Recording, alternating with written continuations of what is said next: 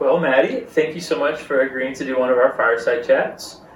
You're one of the newer people to our community, so do you want to just kind of introduce yourself and maybe tell us a little bit about yourself? I'm Maddie. I am a pastry chef for my job. Other than that, I don't do much. I really enjoy coming to Rec. It's been a really great experience so far. I've been able to make a lot of really cool friends, and I'm looking forward to continuing to be here for a while. Awesome. So we're having these conversations because we're in the midst of the season of generosity, and one of the things that we've been talking about is that people are generous in different ways, and the church is one of the places where they can be generous, and hopefully the church can be generous to them in return. So when you think about generosity, what does that word mean to you? I just feel like it means giving a part of yourself, or giving part of your time, or your resources, anything like that. Even when even when it's not excess, like you're still being generous with like what you have versus like waiting to have like excess of something until you help out others or do anything like that. So you've been here for has it been a year?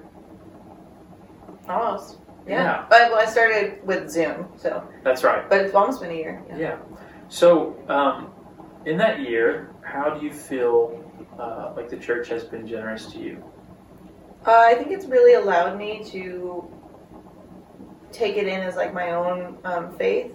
I came from like a Catholic background, and then coming into a different kind of background with like more of a black and white kind of like faith-based church, and it's been really nice coming here and being able to kind of like explore what it means to me and how I see things, and having the space to do that, and being told that like it's okay to do that, and it's okay to question, and it's okay to like think about things differently. So I think that's been really nice to feel like I'm not doing it wrong. Yeah.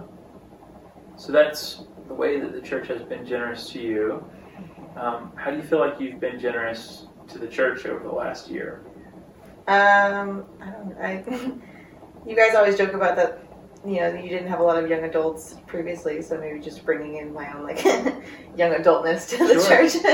And then also, I guess I really enjoy volunteering in general, so I love to like help out with like coffee hour and things like that, or bringing extra pastries that I have, or bringing a new perspective. Yeah, absolutely.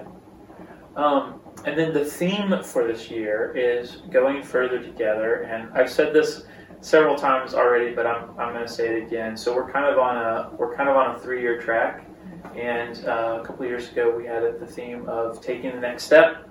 Like really during the beginning of COVID, we were under the theme of continuing the journey, and this year we've kind of realized that in the continuation of our journey, we really go further together. Mm-hmm. And so how do you feel like the church has helped you go farther in your own life? I think it's definitely given me like more confidence in like my day-to-day. It's just allowed me to like know that I have a community that I can always come back to, and just knowing that like I think that there's people behind me in all aspects, not just at church too. Yeah, that's awesome. Well, thank you so much for sharing with us, and appreciate your time and all of your generosity to us.